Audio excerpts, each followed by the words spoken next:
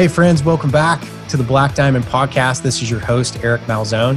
And this is the show where I have the absolute pleasure of interviewing entrepreneurs, founders, change makers, and people who are just creatively leading the way through innovation. And it's not only about successes and great stories, because you'll definitely get those, but it's also about the personal challenges and the vulnerability that we face along the way. So this show is brought to you by Level 5 Mentors, helping entrepreneurs and founders achieve the highest levels of freedom in 5 different categories: time, money, relationships, health, and purpose. And if you want to find out how you're doing in those 5 categories, we got you covered. We got a survey for that. Just go to level5mentors.com/survey, and you can take the free entrepreneurial survey and see how you're doing in each category and see where you have room for improvement, because hey, we can always be improving. So welcome to the show. Let's get on to it. Cody Loughlin, my friend, welcome to the show. Hey man, Eric, I am happy to be here, man. Yeah, I love interviewing other podcasters. You know, I was telling you right before recording, it's like we just know the drill, right? We know how to jive and talk and what generally not to say, although I can't say I don't break that rule on my own all the time. Was I supposed to know what generally not to say? Because I'm probably going to break that. Uh-oh. Yeah, we'll be all right. I have an editor. So Cody, man, yeah, this is, I think you're in the first 10 of the Black Diamond podcast. So I appreciate, when people jump onto new podcasts, when, we actually have an audience already, which is surprising. I don't know where it came from because we haven't done a lot of promoting yet, but we will as soon as we get to 10 or 12. So I appreciate you coming on, being part of the early guests. And I can't imagine a better person to have on. And Cody, the place I like to start always is just give us your story, man. Give us your journey to entrepreneurship. Yeah, I would say that, I grew up in an entrepreneurial household. My dad, I didn't know at the time, he was really into like side hustles. Like he was a top premium salesman, sales manager, and ran sales teams, ended up running like a Southeast division sales team. So I grew up in sales offices. So that was kind of my life. And then my mom started a company, and off the basis of what my dad was doing, and I kind of watched them grow up. I grew up going to there to earn money by, putting envelopes on, putting stamps on envelopes for a nickel a piece and doing mailers and all this stuff. And I didn't really know that was what I was doing. I just kind of assumed, like, oh, my mom has a business. I didn't know she was an entrepreneur. I didn't know all the little crazy stuff that my dad did with, like, all of them, like the real estate things. We sold water ionizers, which was a crazy one. It still sticks in my head seeing what's in our tap water. That was an easy sale. But I kind of grew up in this atmosphere. And so when I went to school, I wanted to be a marine biologist. My first year, I was 19 years old. I was in a finance class, and the teacher taught me about compound interest. And I still remember the lesson today, because the lesson was, you'll have more money if you save $2,000 a summer for the next 4 years and just put that away than you would if you put $25,000 a year away from 50 to 60. And my mind was blown. I was like, how in the world can $8,000 be more than $250,000? And after we went through that for a little while, I switched majors to be a finance major at UCF, University of Central Florida. And I struck out. I went in and visited my sister right before I finished up school, and I visited her. She was a mortgage broker. I said, I don't know what that is. And she said, well, come in. What are you going to do afterwards? I said, I don't know. She was like, well, I'm making a ton of money. Do you want to live in South Florida? I was like, okay.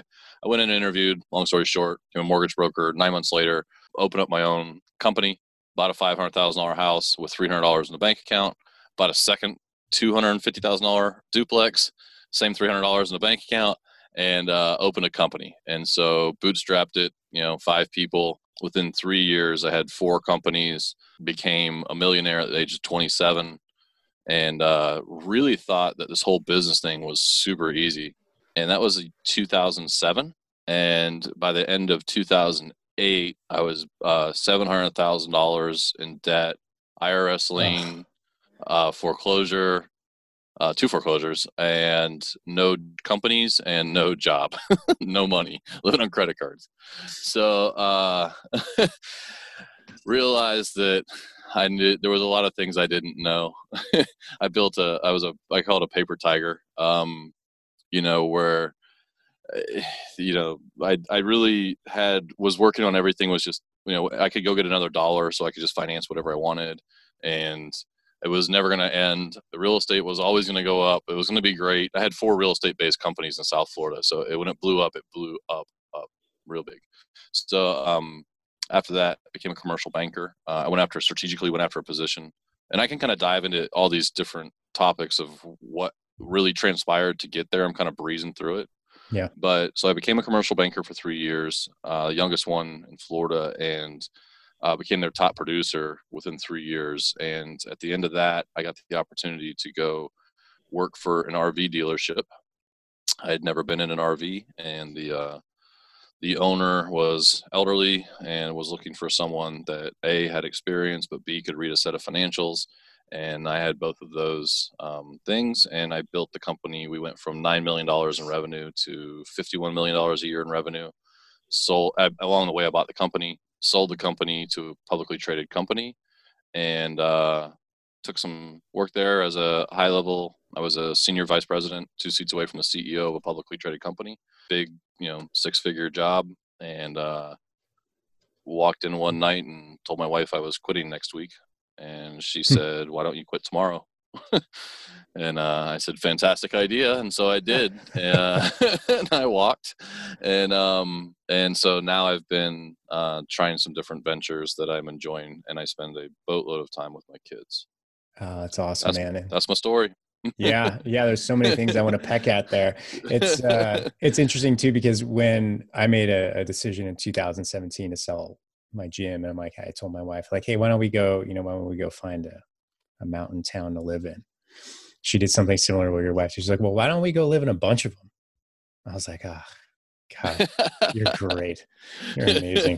That was my experience. I actually watched 6 hours of direct marketing, internet marketing videos. I bought every package they had, and I walked in at like 1 o'clock in the morning. I'm like, hey, I'm quitting. She was like, okay. I'm like, don't you want to know what I'm doing? She was like, no. Like I said, it was a multi-6-figure a year job with a direct path to like 7-figure income. Pretty. It was laid out in front of me, and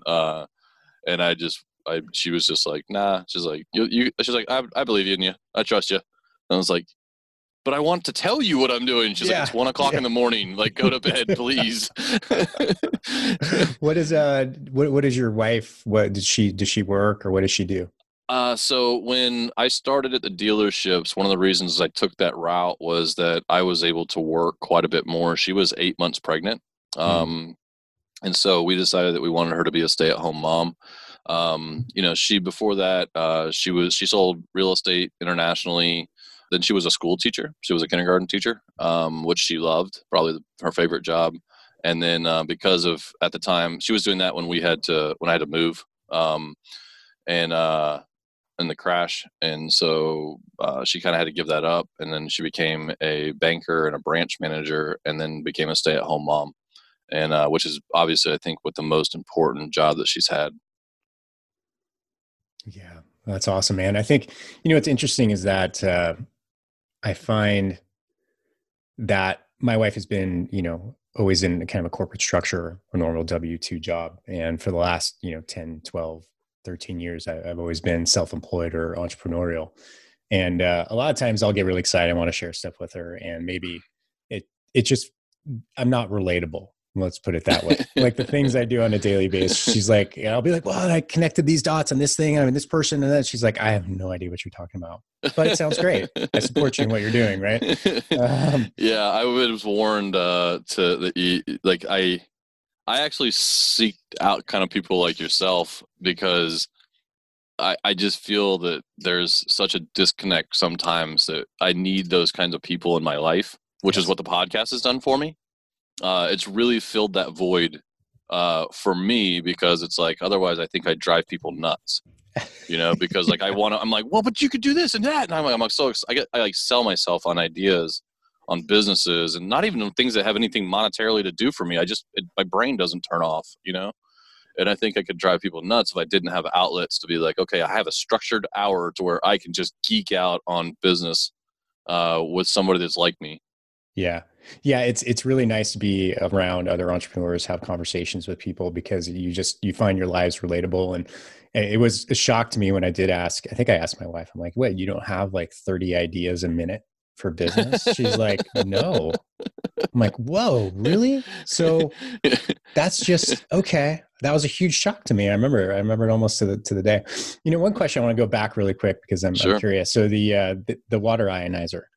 I imagine the sales process being like you take a little test tube, you put some drops in the water, and you show people what's in their water, and they're like, "Oh my god, I need one No, of these." way better, way better. Okay, yeah, yeah. And the Tell reason me. I remember this because like I said, my dad, I didn't know there were side hustles. I just thought it was like, oh, he was just doing something else. Like he was constantly doing this thing. So we had these water. I want to say they were ionizers. I called it that, but it was like a home water purification thing, and I think it was an ionizer because it had like two. Kind of picture them like mason jar size, and they went on this thing, and inside of them there was these like magnetic poles, right? And they would I guess they would like kind of magnetize the water, and you would take one that would be pure water, and then you would do one that would be out of the tap, and then you would put them on there, and you just let it sit. Hmm. And you could, as a sales process, this is kind of one of the reasons I learned how to be quiet sometimes, Yeah. was that you sat there and this tap water would start, there would be little things that started appearing in it. And then they would all start settling down at the bottom of the jar. And at the end of it, there was like half an inch of like stuff. I don't know what it was. It was a stuff in your water. And it was like, and then the other side was clean, pure, and there was nothing in the bottom of there. And so, like, if you could get to that point in the sales process, like those things sold themselves because you were like, I'm drinking that. This is back in the day when everybody was drinking tap water, but the 80s. but Yeah. you Yeah. know, but I used to it drink out was of a like, hose. yeah, absolutely. I still do. I'm still an 80s kid. Yeah, me too, man. Yeah, but 100%. that it was quite the eye-opening experience, and I was 7, 8, 9, 10 years old, and I still remember that thing. I wish I had one. Yeah, yeah, it'd be fun. It'd be interesting. I mean, I drink out of the tap water now. I didn't in California, but now I just presume because I'm in Montana that the water's clean, right? Yeah. But I have no basis for that whatsoever. It's just No. wishful thinking. So what you're doing now, man? Tell me about the podcast, the business, the mission. Like, yeah, give us all the good. What does today look like for Cody? Absolutely. So one of the reasons that I kind of mentioned that story about sitting in the finance class at 19 years old was I went through like a complete like cycle in that class, right? So I went from like amazement. I went from non-belief, right? I was like, "There's no way $8,000 is more than $250,000." Like I didn't understand the time value of money, and then I'm looking at it, and I kept doing the calculations, and I convinced myself, and then I was like amazed. I was like, "This is amazing," and then I was like, "Why don't I know this? Like why I should have been taught this? Like why aren't we teaching?" And then I got really angry, and so because I kept thinking about the kids that were, I just graduated high school with 400 like a class of like, I don't remember what it was, like 500 people or something. And I'm like, dude, if 50 people even got to see this, like that means 450 didn't, or whatever the number is, And I'm like, this is ridiculous. Like I had a pottery class. Like I made like coaster coils. And I was like, man, what am I was like, I learned calculus. Like, what am I going to use calculus? Like, I could have used this information, and I kept thinking about the people that were on like my football teams, and then they didn't go to college, and they weren't going to get this information, and I was like really upset. And as a 19-year-old, I was very aware that this should have been part of our curriculum, right? Like, this was ridiculous that we're teaching all these subjects that don't, that we have a very, very small chance of ever using in the rest of our lives. We had 12 years of English, and I still have to have Grammarly on my computer. And so, as I was able to build up enough passive income that all of my bills are covered from mailbox money, is what I call it. And I had this really high, earning job, but I really didn't have the fulfillment that I was seeking. I didn't feel like I was having an impact, and I felt like I should have, because this thing's bothered me for 20 years of my life. And so I decided that that's what I was going to do. I was going to go out and try and have an impact in the world. And so it took me a little while to figure out the medium. It took me a little while to pull the Band-Aid off and start podcasting. And now I'm getting ready to deliver a course and a mentorship course. But it's basically, I want to bring the subjects of personal finance, money, entrepreneurship, and successful mindsets I want to give those tools to parents so that they can open up their kids' eyes with this stuff. Because I feel like if you had an extra 15 years of your life, if you've learned this at 30, which, I would challenge that a lot of people don't. But there, at some point in your life, you're going to get a money lesson. You're going to get them no matter what. You're either going to be prepared for them or you're not going to be prepared for them.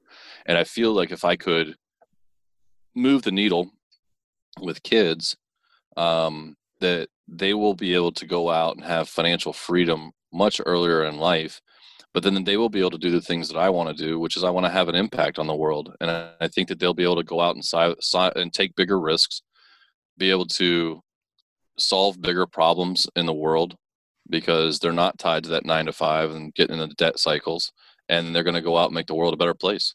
And I think that the whole thing is a great thing. And so that really inspires me to get going. And that's why I started Money Talkers. It's why I seek out the people such as yourself who can leave a trailblaze and say, hey, look, this is how I did it. And it gives parents the ability to have those conversations with their kids, so that they have a couple of things. One, that they open the relationships earlier in life, so that later in life, when you have big decisions, that they already have established a relationship, and there's that know, love, and trust factor.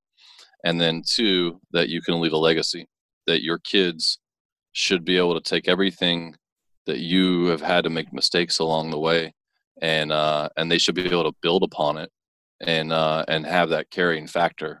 And that one's real personal to me because my dad died when I was 19, actually a month before I had that finance class. And I never got to have those conversations with him as an adult that, you got to kind of shield kids in high school. There's only so much you can pull the curtain back on, but I never got to go have that beer with him and like pick his brain and see how he saw the world and like all these things. And it's a very deep regret for me. But on the flip side of that, I'm one of those people that says, okay, like here's something to complain about. But my answer to those things most of the time is, okay, what are you going to do about it? Yeah. And so that's where I kind of came up with this, is that I want to help entrepreneurial parents leave their legacy with their kids and build that relationship that, that give them a framework and a structure to do those things. So cool, man. I'm so glad you're doing it. And there's so much I agree with. And it's interesting. Like, I reflect, my dad was always really good with money, but really the only lesson he ever taught me was, save 10%. Right. But then that's a great one though. Yeah, it was. I didn't do it. Yeah. I didn't do it. Right. Well, he probably didn't tie the why in. That's probably, and that's why. Exactly. It's like, well, okay, if I do, save 10%, then what do I do with it? Right. Why is that important? Yeah. How does that, affect my life in the long run? And it really didn't. Here was a moment where ironically, I was right in before the crash. I was also, I was a mortgage. I was a loan officer at a brokerage. I was considering starting my own brokerage right at that point. I was like, why wouldn't I? You're just printing money at this point. And I was, making, great checks. And I was finally at age, whatever I was, like 28, 27, finally starting to like accumulate money. And I remember asking a friend of mine who, came from a very wealthy family and worked at UBS. And I'm like, well, what do I do with this? He's like, you invest it. I was like, what does that mean? Right. And I was college educated. I went through the Carroll School of Management at Boston College, right? Multiple financial accounting things, but I didn't know what to do with my money. And I think when it's this American culture too, where, eventually what I did use the money is I probably put in the best investments I could. It was my own business, right? Help me start my own business. But the focus on income and not wealth. Yeah. Right. It's, and I refrain from using this word systemic because it's used way too much right now. But it's like, it's kind of built into our thing that our culture wants people just focus on income. How much do you make? How much do you make? How much do you make?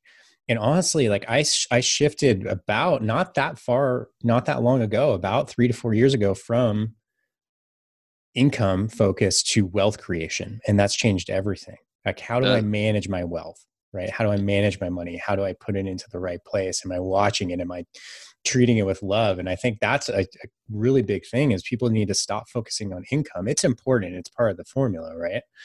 But how do we start focusing on wealth? Yeah, it's something that we all know it's wrong.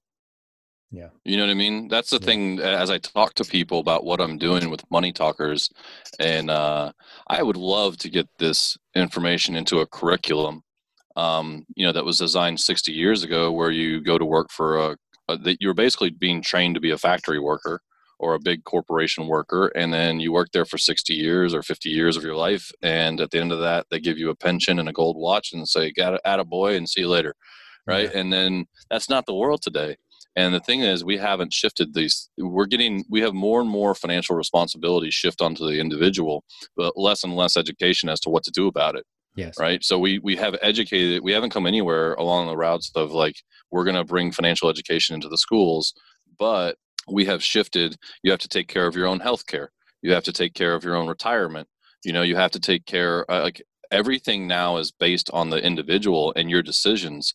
And so again, it's one of those situations where if you say, this isn't right, this isn't cool, like, this isn't fair, this isn't anything, my challenge again is going to be, okay, well, what are you going to do about it? And so we have opportunities. If you are the person to go out and seek the information and take advantage of it and really kind of dive in, then you're going to have exponentially more opportunities, because it's exponentially more people are going to struggle with it. And so I think you can take control of it. I don't like to deal in macro economies. I like to deal in micro economies, which is what's going on at my house. Mm. And that is a huge mindset shift. And what you talked about of creating wealth, there's kind of a quadrant of earners out there. And I would challenge that it also correlates straight to the ladder of wealth, right? So you have an employee, you trade your time for hour, you trade your hours for dollars, trade your life, pieces of your life, which is basically what hours are, for dollars. Then you can go into the self-employed, which is, maybe a couple other people doing a trade. But again, you're just creating a job, and then there's no leverage. You're trading the hours for dollars again, but now you have stress because you've got your own thing, but you're not really building a business. And then you have a business owner, which is now you're trading everybody else's hours for dollars and leverage. So now, if you were working for yourself and you had, you got whatever dollar you trade, so you have finite resources. If I want to work 50 hours, I can make 50 hours worth of money. But if you could become a business owner and you have 10 employees and they all work 40 hours, well, now you have 400 hours to decide what income is going to be created. Again, though, there's you're usually creating finite resources even with that leverage, because as the business owner, the business usually depends on you. Yeah. And the last step is to move out from business owner into investor, which is where real wealth creation is accumulated, but it's also where the freedom comes from. So now my money is making money. Now somebody else is the business owner with the stress. And now the only thing you have to really do is kind of watch and make sure that your investments are growing in the right way. But that allows a lot more freedom in your life.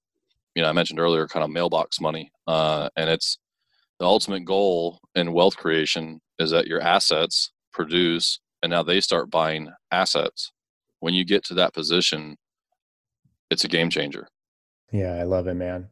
Yeah, it's interesting. And I think there's a couple, and this is a little bit of a side topic, but I think there's a couple industries that are ripe for disruption. I'm not saying they're going away, but I do think they're due for change. I mean, we're seeing in the fitness industry now, it's just being pushed right into a very disruptive state. I think the real estate agency model, right, I think there's something there. I mean, I know a lot of people were selling a home now, for sale by us, right? We're keeping out the real estate agent. I think I'm one. financial advisory, right? Yeah. I think financial advisors, like where is that going to go? Because I feel like people should have more knowledge of what's going on with their money. I mean, financial advisors can be leaned upon. I have a great one. He's a good friend, Tyler Powell at Stifel. But a lot of people just kind of let a program run, right? So what do you think is going to happen with the area of financial advisors? Well, I want to use your example in the fitness industry, right? So let's say Yeah, you're a personal trainer and you charge what, $100 an hour? Is that a ballpark, I sure. guess? Yeah, Okay. So yeah, let's say $100 an hour and you see 5 clients in a day because you got to work on your business the other 3 hours, right? So you can charge $500 a day. You can only ever charge $100 an hour per client, right? And stay there. Or, I mean, I guess you could change the amount that you charge, but you've got other personal trainers out there. So let's set the market at $100. If you right now are sitting at home and you're like, man, this whole COVID thing, I was like, my clients are cutting a third. Like, this isn't fair. I didn't do anything to deserve this. What am I going to do? Well, what if you had a virtual class and you can get 40 people in your hour and you're charging them each $10 a piece?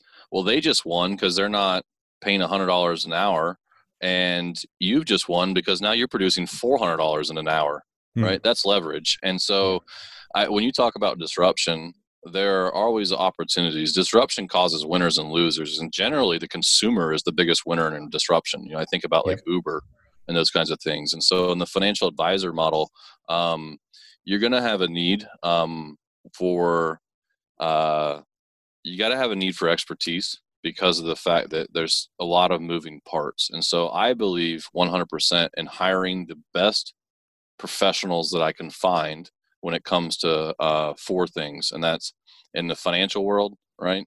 I believe in a great attorney.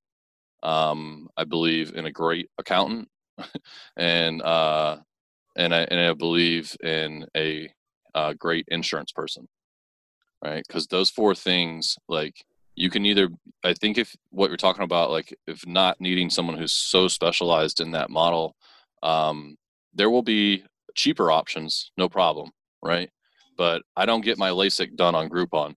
I can tell you that. Yeah. I don't want that option. So when I start dealing with my money, I want the guy who's worth it. Like, I want the exclusive guy. I want the one who's, my accountant might charge $1,200 to do my tax returns, but I can go to H&R Block and get it done for $100, right?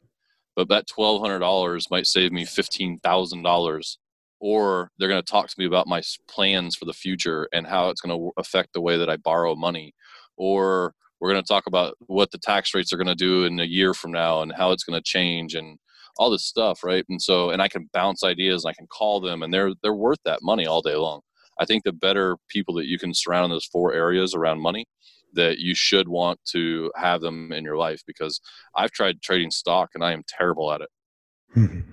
Yeah.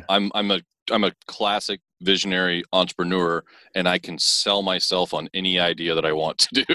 Yeah. And it is not a good arena to do that in, because I'm like, oh, this one's down XYZ and I could multiply that, and this is going to, I only have to go back this much. And then they know, I don't know. I don't know. It's just Yeah. not good. Yeah. It's an So, interesting, I agree, man. I mean, I have a CPA that I started working with 5, 6 years ago. I've referred him so much business oh yeah. because he's the busiest guy I know, because he saves so much money. He specializes in S corps, and he's constantly talking to people, constantly researching, seeing what's going on, and he's worth every penny, and he's not cheap. I think No, he did that's, all of my family this year. We paid him a nice chunk of money, but it was totally worth it. it's absolutely worth it. And the thing is it's also, so what I think a good mindset shift around that is that a lot of times people think about, like, what does it cost to get my tax return done? Hmm. And they think, well, this guy, maybe he could have done the same thing for a little bit of less of money. But a lot of times what those 4 categories I gave you are doing is they're protecting you from the mistakes that you could have made. Sure. Sure. The attorney, like, check with them before you make moves, because there's certain things that they can do. I'll give you an example. Like, I opened up an LLC. I've always done them myself. In Florida, you can file for like $90. I was talking to her, my CPA attorney. She's actually the same firm which is awesome because I can just I can literally text message her right now and I'll have a text message back within 5 minutes. Like I Wow. have that kind of relationship, but I built that by the same way you did, which is I have referred and given her business advice a million times. She's an amazing attorney, amazing accountant. And then I have in turn brought value to her because I've opened 13 businesses and I pretty much, 10 of them failed miserably. And so I know what not to do. So I've kind of had those conversations with her, but I went to open up an LLC and I was going to do it myself because I've done it a bunch of times. And I was talking to her and I said, hey, I've never done a single owner LLC in the information business product, product information, da, da, da, da. She laid out some pitfalls for me that I had no clue about, and I ended up paying her, pretty hefty sum to write my articles of incorporation. And one of the main things she said was like, this will keep you from getting pierced through the single owner LLC. And I'm like, what does that mean? And she's like, you think they can only sue your company when you open up a corporation, but if your articles of incorporation are not written correctly, she's like, they can pierce right through that and come after your personal assets. Well, I you was like, just scared me a little. yeah, I was like, what? I was like, wait. So, and she was like, no. So I think she charged me, $3,000 or something. And I paid it, even though I could have done it for $90 myself. Yeah. Because that protection was worth it to me. And that scared me. And she literally walked me through it. And I was like, wow, I had no clue. But that's the guy at H&R Block, man. If you go down there and give him the $150 to do it, or you do it online for yourself for $90, like, it's saving you from the things that you don't know about a lot of times with really when you get professional people in those positions. And I've been with her for 13 years, 14 years, I think. I actually found her because I became a commercial banker and I had to, I had to go in and like pull people's loans. And it was like 08, 09, 2010. Right. And I had to go in and like review their financials. And like a lot of times I had to like pull covenants on them, which means they've failed some of their loan requirements, and talk to them about like how we're going to make this work out. Cause basically the loan's over. And so I heard her name. And so she was an attorney defending the businesses. So I'm like, can I take you to lunch? And so I got to go pick her brain of like what the business owners are seeing and feeling and how they're fighting it. And she got to pick my brain over what the banks are thinking and doing those things. And so we kind of had like this mutual enemy relationship. And man, she just blew me away. And so I've stuck with her ever since. I think that's a very big key thing because I have 13 years or whatever of relationship built. I have provided massive value to her, hopefully, and her clients alone.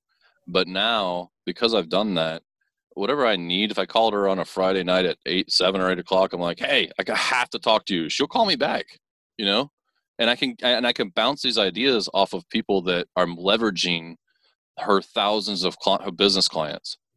I'm leveraging all of their mistakes and all the things she's protected them from or had to fix for them.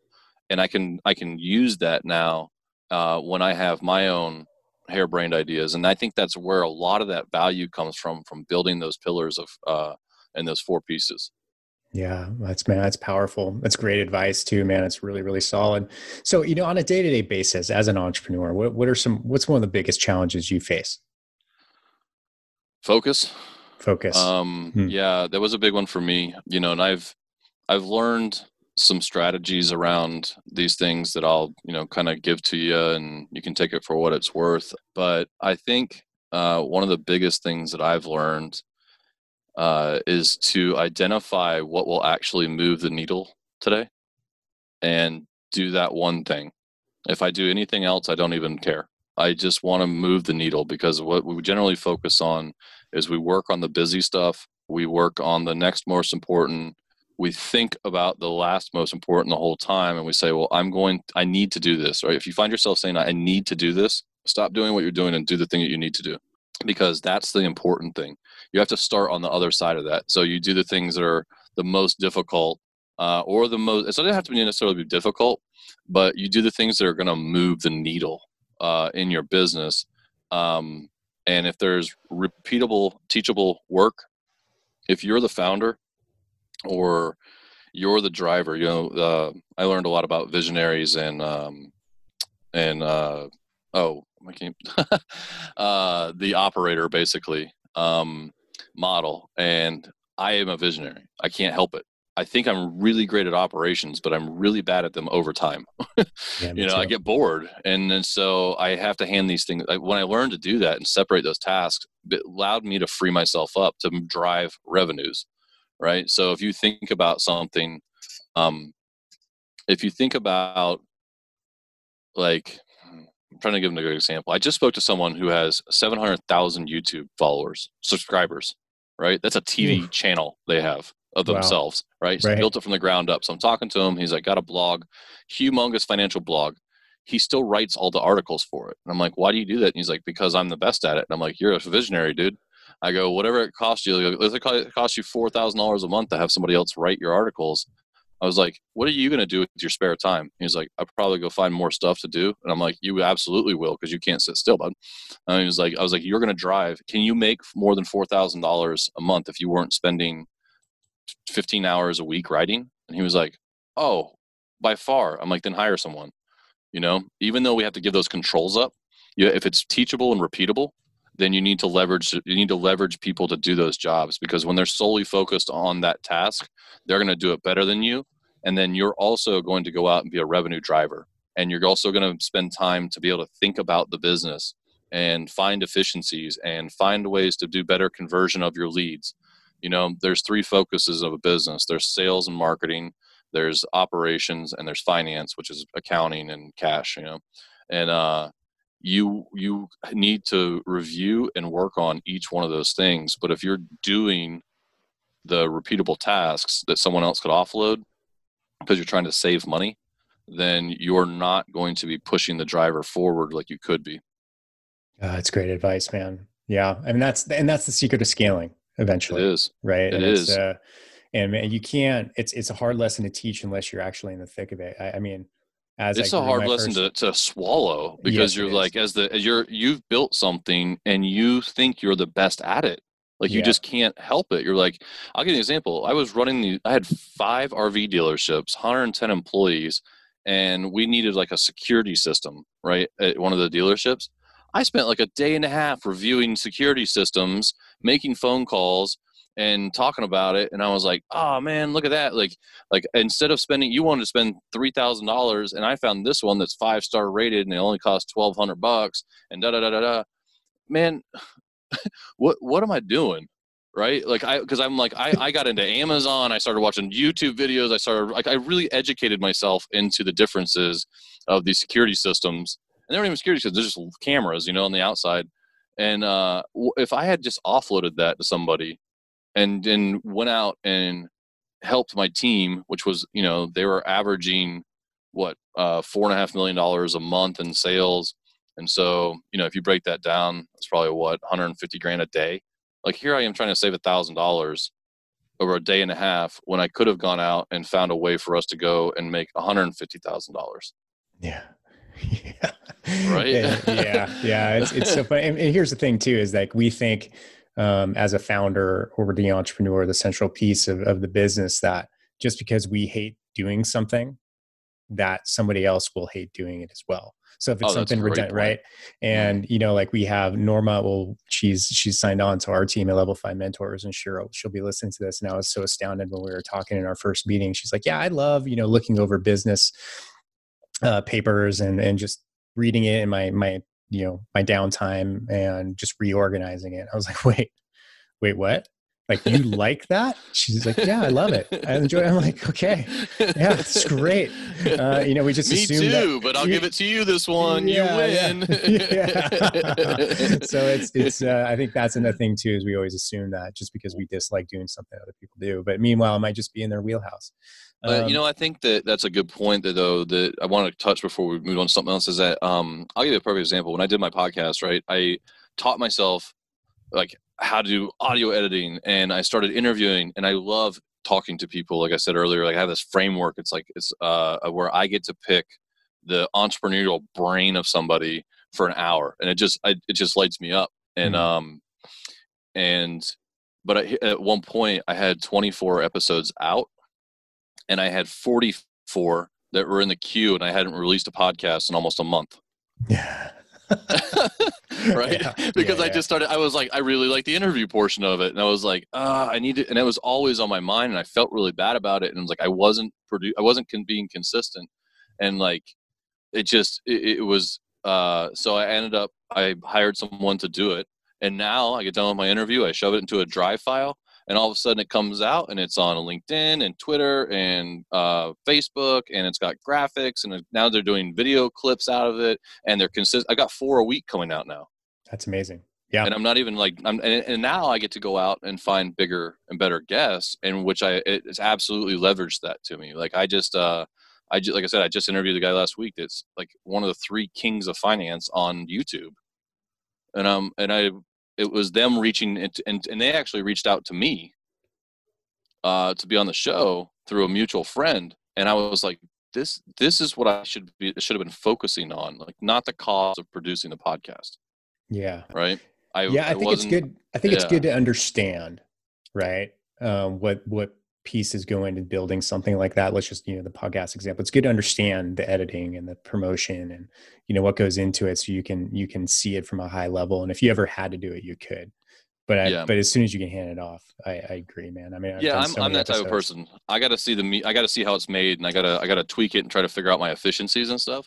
Yeah. But on the flip side of that, like, I did not enjoy it.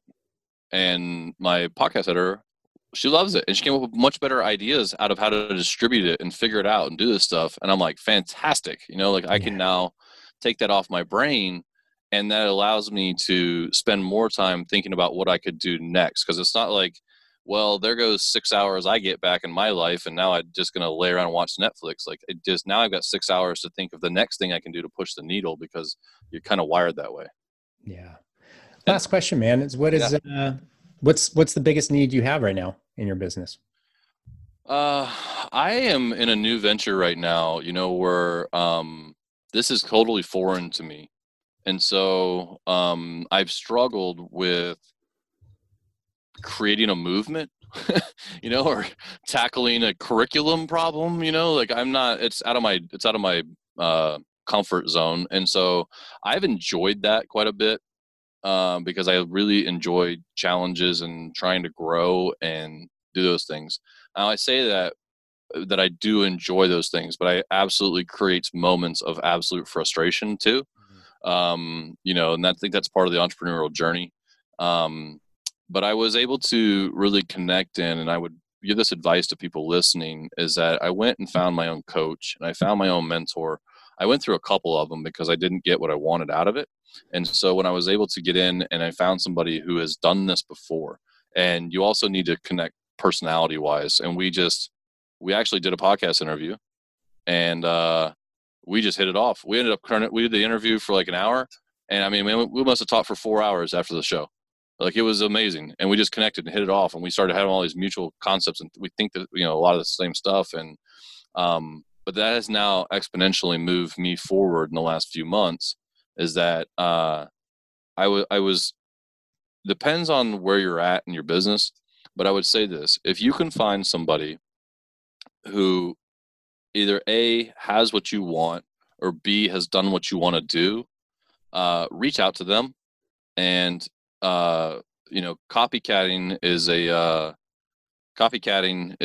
very well learned entrepreneurial skill. Yes. It's you don't need to fully reinvent the wheel. You have to make it your own. But if you think that you're going to be a trailblazer and you're going to be the first one in the whole history of the world to do something, it's a lot of weight to pull. But if you find somebody who knows the framework or the pathway, and they can emulate it, not only are you going to save the cost, but you have opportunity cost. So speed is a big deal in business, and the ability to take someone and have them give them a framework of something they've already completed. They know the mistakes. It's the same reason with Money Talkers. I want the parents talking to the kids, because there's a little bit of pain in there that you're like, oh yeah, don't do this because of that.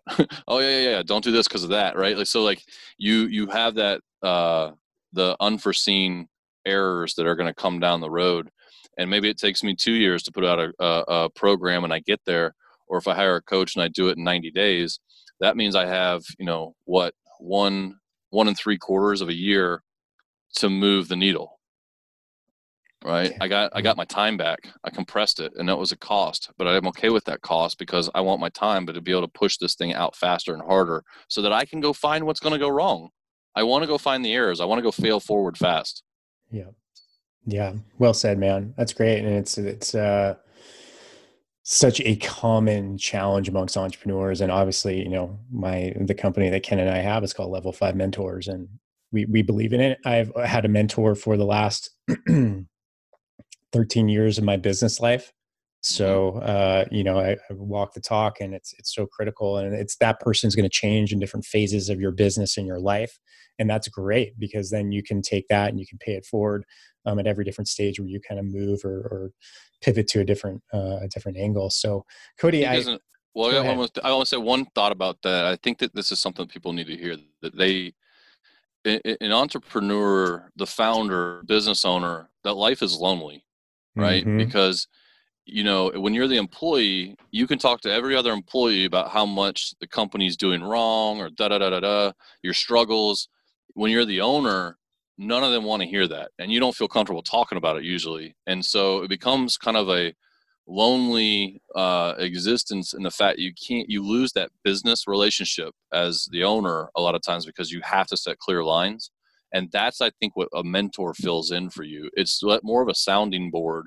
It's not just like, here's a roadmap, dude, but it's more like a sounding board where you can get information from them and you guys land at a conclusion, and it's non-judgmental. They're there to help. I think that's a big distinction that for business owners that I wish I had known when I was younger, which is when everything blew up on me, that I never had a mentor. I just thought I knew what I was doing, and I really knew nothing. Yeah. And that goes back to our earlier point too, is how, oftentimes the entrepreneur finds themselves unrelatable to other people. It is. And you have to be having these conversations. Yeah, I think, and it becomes more exacerbated as the owner of a company. When you start adding employees, you think, oh, this would be great. I have a bigger family at work now. And it's actually, the bigger you get, the harder it gets, because, the guy making $10 an hour trying to relate to the owner of a $2 million a year business is they just think you've got it made, and you have different problems, but you still have problems, and you still need to be able to talk and work them through. But now you've been isolated more and more as the business grows. And so I would 100% highly suggest either hiring a mentor or finding a mentor, and somebody that's going to be impartial to being judgmental, that you can actually talk openly with, because it is a massive value. Yeah. Well said, man. So Cody, give us the good, man. Where do people find you? Well, if you want to continue listening to my voice and then hear the high achievers and coaches and some of the amazing people I get to interview, any of the podcast players, you can find the Money Talkers with Cody Loughlin. You can go to themoneytalkers.com and check out, get on the waiting list for the course that's getting ready to come out, which I'm super excited about. And then if you want to come in and you want to get some great advice, I suggest that you hit on the Facebook group at the Money Talkers Facebook group. Just search it out. You'll see it there with our little green and white piggy bank there. So, love it. Well, Cody, man, this has been great. I've thoroughly enjoyed it. We completely maxed out the time, which means it was a great conversation. And I feel like we had to cut it short, don't you? Yeah. We could have kept going. That's a great conversation when you feel like you cut it short. So yeah. Thanks again, man. I really appreciate it. And I have a feeling you and I will be talking real soon. So, ladies and gentlemen, Absolutely. Cody Loughlin. Thank you, Eric. I appreciate your listeners for listening and giving us a little bit of their life and their time to be able to hear us out. So I appreciate everything you did for me.